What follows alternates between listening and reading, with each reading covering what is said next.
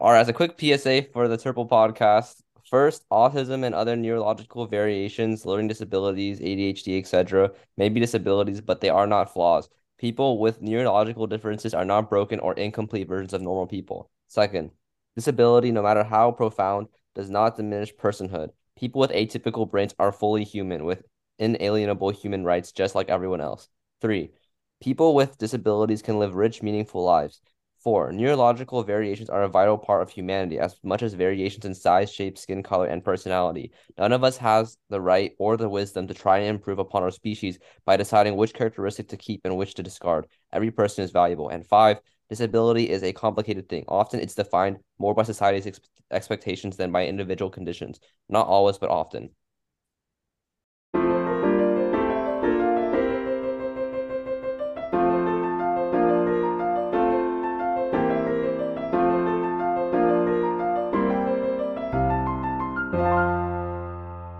Welcome to Turple, the show that brings you neurodiversity awareness, news, and speakers. Whether you're a teenager who wants to know more about neurodiversity or just someone who's curious about the world around them, this is the podcast for you. So sit back, relax, and join us as we talk about how older neurodiverse people are ignored. Let's get started. I'm Vince Fatras. I'm Joshua Park. I'm Michael Vong. And I'm Derek Maishiro. All four of us are high schoolers, and we're going to talk about what we know about neurodiversity and share on keynote speakers to talk about their experiences with neurodiversity to learn more about this movement. And every other week, we're going to discover new topics and talk about them with different speakers to learn more about different parts of neurodiversity. So, Michael, go ahead and start with our first article. So, from my research, I found an article by the Spectrum News organization on autism features, which may be more severe in old age. A quote I found here was that this is because autism is a relatively new condition, which was first described in 1943 and not regularly identified until the 1970s. So, going on about our topic, old people, I believe, have a reluctance in necessarily like diagnosing themselves, as this perception of neurodiversity wasn't really consolidated, as I said, into like the 1970s. Um, this shows how neurodiversity and autism were really shunned initially, and then how much of an identifier or leading like idea which people were able to rally behind. Um, Another quote I found was that our analysis showed that age and severity of autism were linked. It showed that there was a correlation between age and how autism traits would necessarily exacerbate, such as with people's ability to handle social situations, communicate, or have flexible thinking. However, I do concede that in this study, that the 46 people who were like interviewed in this survey weren't like didn't necessarily have autism, and this tendency is to extract rules of a worsening autism pictures or a general trend remains among like all among older people isn't necessarily clear. So, wait, so you're saying like basically as people get older, then the condition for neurodiversity is increasing, or Yeah, it's shown to like worsen or like exacerbate, like worsen in the sense that people's like social like competence or like ability to communicate diminishes as they get older. I see. So like basically like your ability to like assimilate to society gets worse as you age. Essentially, yes. Do you think there's any kinds of ways that we can accommodate for that? I mean, the current perception of neurodiversity can like has like drastically altered, and I believe that people now have a greater understanding of what neurodiversity is. So we can encourage these older people to diagnose themselves and then to see their condition or as neurodiverse people as like something that you should be accepting and like basically allowing for them to be accommodated into like hiding it from society. Okay, for sure. So yeah, that was my article. Okay, so do you think how was this article? Okay, you said that the people in the study weren't autistic, right? Well, yeah, 46%, 46 people in this study were autistic, and it was also revealed that another group only exhibited like slight symptoms of like autism or neurodiversity. So I do admit that this study may be flawed in that it didn't really account for it didn't really represent like the actual opinions of the neurodiverse community. However, I do believe there's a clear correlation between neurodiversity and old age. Do you think the perception of neurodiversity gets worse as you age? Like people who are older tend to like try to distance themselves from neurodiverse people? Um, I do believe there is a negative notion surrounding neurodiversity. As mentioned before, it wasn't until 1943 where just like this idea of neurodiversity was really coined, and we had an idea of what it really was. So there was this sense of oppression experienced by older people, which they impose on current people who are neurodiverse right now. Gotcha. Okay, it's definitely interesting. I guess we can translate to my article that I researched. It wasn't necessarily going into specifically older versus younger people, but it did talk about the obstacles that many neurodiverse people may face when they join the workforce. So this was from a website called Coach Hub. Some quotes that I got also were almost 75% of neurodivergent workers hide their condition because of fear of discrimination. Of the remaining 25% who disclose their condition at work, half of them regret their decision later on. So this is what Michael was talking about earlier about how the perception of neurodiverse people may worsen and how that perception directly affects how neurodiverse people may try to well, what they're trying to what their reaction is to that perception, and that they'll try to mask their condition and try to make sure that they don't appear as neurodivergent because they don't want to be isolated from like social circles, which is really I mean it's really tough for them too because as you can tell it said tw the remaining 25%, half of them regret their decision later on. So even though it might seem temporarily good for them in the short term, in the long term it's definitely not something that will be beneficial to them. Furthermore, some other quotes like prevalent misconception that neurodiverse people are mentally disabled. In truth, neurodivergent people simply function, learn, and process information differently than others. This is very similar to our PSA and how misconceptions and how different social circles might perceive neurodiverse people as people who don't really fit into their social circles. And so as a result, they shouldn't really be talked about or kind of invited into their parties, which is honestly really sad because it's kind of makes it so that neurodiverse people are isolated from these groups and it's really hard for them to assimilate even if they really try because they won't be accepted no matter how hard they try once they're kind of seen as neurodivergent.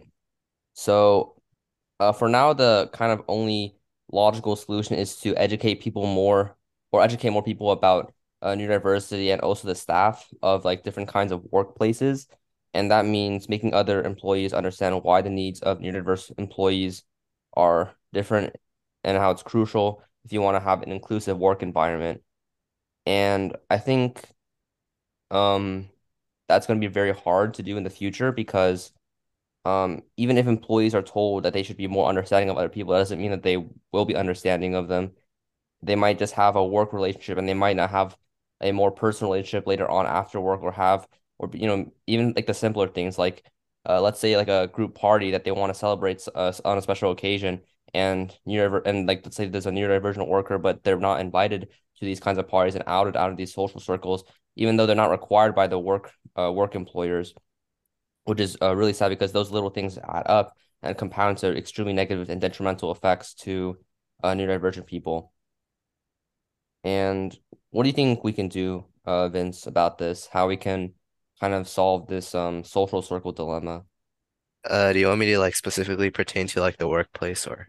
Yeah. So like, because employers can only do so much, right? So how can Yeah. we educate employees more about this issue? Well, I'll go off of my research on the neurodiversity research paper that I did for our AP Lang project. But Oh, yeah, one for of the sources I found said that like one of the best ways to create like a solution for employers is to just like share the data because I feel like the data is not well known for people who are like unaware of like the benefits of like neurodiversity inclusion and hmm like there are like a lot of like studies and like surveys that have shown that there is no disadvantage of having like neurodiverse individuals in your workforce and it can actually lead to like many increases in and benefits for the company. Like one benefit would be like you can have different perspectives and like different ways that people can come different like ways of solution people can come up with and that's definitely what Microsoft does as like Microsoft is known for like hiring people with like Asperger's for I forgot like what part of their field they hired it for, but like I think it's like for like analyzing data, like data analysis, Mm. and like they're really like I read in Neurotribes by Steve Silberman that like hiring these kind of people they're better at finding the flaws in pattern, right? Like so if you're like analyzing data, you need people who are like able to see like the differences, right? Like the flaws in the pattern, the I don't know, whatever like I Yeah, don't I know how get what it you're is. saying, right? Because like some types of some people who are neurodiverse may happen to be especially good at certain like subjects and work fields, and so their skills will be useful in those fields, right? Yeah, basically. I feel like that kind of that might make them like more respectable in a sense, right? Because they're I mean, like for example, like what you said, like Microsoft, like they can work there and be really impressive, right? Because I mean, working at Microsoft is like it's a feat in its own, but how would you kind of like what would be your attempt at trying to solve the again like the social circle problem, like the fact that like even if they're super successful in their work like field their field of work, would they still be seen as kind of equals among their employees or colleagues? I think that's like kind of hard because like you can't really get people to just I don't know if like people deal with different things they're gonna react oh like I don't want to do this they don't want to like change their way of like usually going about things so like anything different like will lead to people being skeptical about it but I guess like I don't really want to say just like spreading awareness will help because that's like obvious like Hmm. obviously if you spread awareness then people are gonna become more well known about like what neurodiversity inclusion can bring but I'm not really sure about like a specific Yeah, solution definitely. besides like just spreading awareness in general. How about you, Joshua? What do you think what do you think of the matter? So in terms of like workplace discrimination for neurodiverse people, was it? Hmm. I think like as you said, it's not that like neurodiverse people are like necessarily like hindered by their condition, like they just process information in a different way. So I feel like there are definitely like things like skills that neurodiverse people are like they specialize in. So I like how Vince mentioned that like Microsoft employs especially neurodiverse people for like data processing because like their brains are more like wired in a way that where they're able to retain information and process data more like well than like what someone would call a neurotypical brain such as ours. So I think really like the biggest like enemy for what is it? Just like being accepting of neurodiverse people is just like the stigma behind it. Like, of course, this like whole research into neurodiversity is pretty recent, and with it comes like stigmas and like like negative stereotypes about it. So like obviously like employers are definitely gonna be more inclined to just stick to people that are what society view as normal. But I think as more research is being done, it's just gonna be like natural, like it's just gonna be the natural course of events that like employers in the future are just gonna be more like accepting and like what is it? In fact, I feel like what is it? They're gonna like actually employ more neurodiverse people for like a specific like set of skills that they might specialize in more. Oh yeah, it's definitely powerful. But I think what would be a problem is that like not all neurodiverse people are like extremely like talented in like one aspect, although many might be in like a higher proportion than regular like neurotypical people. But how would you react to like that I mean it's not I mean it's kind of like a stereotype that like let's say like an autistic person is like really good at like math or something or like a crazy genius at like some like science field like would promoting that be a good thing?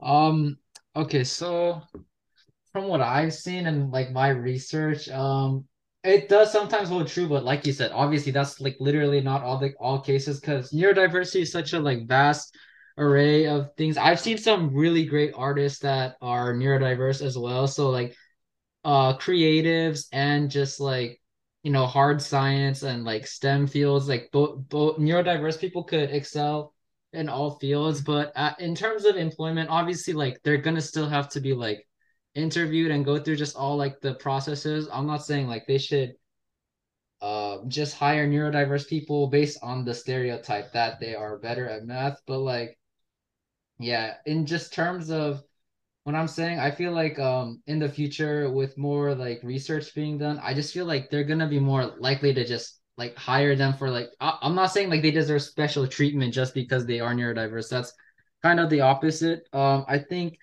for them to better assimilate in just workplaces with like all the other employees, I think that we just need a more open mind from the employers' parts just to like even interview them and like kind of understand their struggles and then like kind of when thinking of hiring them just like factoring all of these issues and taking them into account and like yeah.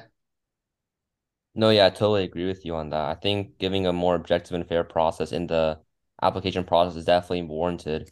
And these stereotypes like may hold true to some extent because I mean stereotypes come from somewhere. We should definitely not like bias for different groups of people. So I'll just finish talking about my article. We also there's also another quote that said recent research by Deloitte shows that companies with a more inclusive workforce are 6 times more agile and creative.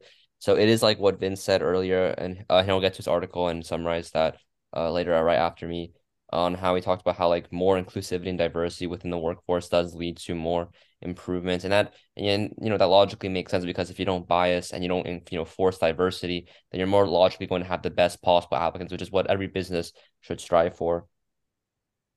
And finally, some people may thrive in a co-working environment, while others may struggle to complete specific tasks because of their condition and therefore are best suited to work remotely. So this is really important for a lot of people, not just for like neurodiverse people, but for example, like especially right after COVID or during COVID when we had a lot of people who started doing working from home. I think that was a big shift for a lot of people who wanted to enter the workforce because they didn't need to commute long distances, and also for people who may find it very hard to go into public spaces like transportation wise. I know for a lot of neurodiverse people, it might be hard to go to even places like the metro or like public spaces because there's a lot of overstimulation, especially from noise. And so working from home is really, I guess it might be for certain people, it might be preferred because that would allow them to have uh, a better, more accessible way to work and be more productive at the same time. So without further ado, let's just go to Vince and he'll finish the rest of his article. I'll dive into like one of the bigger articles like about neurodiversity, which is neurodiversity as a competitive advantage from the Harvard Business Review. And basically one of like the points it brings up that I found like pretty interesting would be the fact that we have to consider like the employer's perspective about all of this, that maybe it's not just like that they're unaware or like they don't know much about like neurodiversity in general, which is causing the problem of like a lack of like neurodiverse inclusion, but like there could be like potential like cost problems or like I don't know like time problems that like just like dissuade people from like having like a neurodiverse like program at all. So like in the article, I think it talks about like one of the topics is why companies don't tap neurodiverse talent, and like it talks about how in order to like have like a neurodiversity program, like people aren't like they don't know much about like starting a neurodiversity program at all, and like they're like unaware of like what they would need to do and like what resources they would need. And like one of the solutions I wrote about in like my article would be like uh getting like sensory deprivative like resources for like a room that like promotes neurodiversity. And overall like I just found that like that part of the article is like most interesting, even though it talks about like a lot of workplace like neurodiversity in the workplace like topics. Yeah. How would you respond to like an employer that doesn't have a lot of money to spend on like those kinds of accommodated resources that are really important for neurodiverse applicants? I feel like that could be like definitely understandable.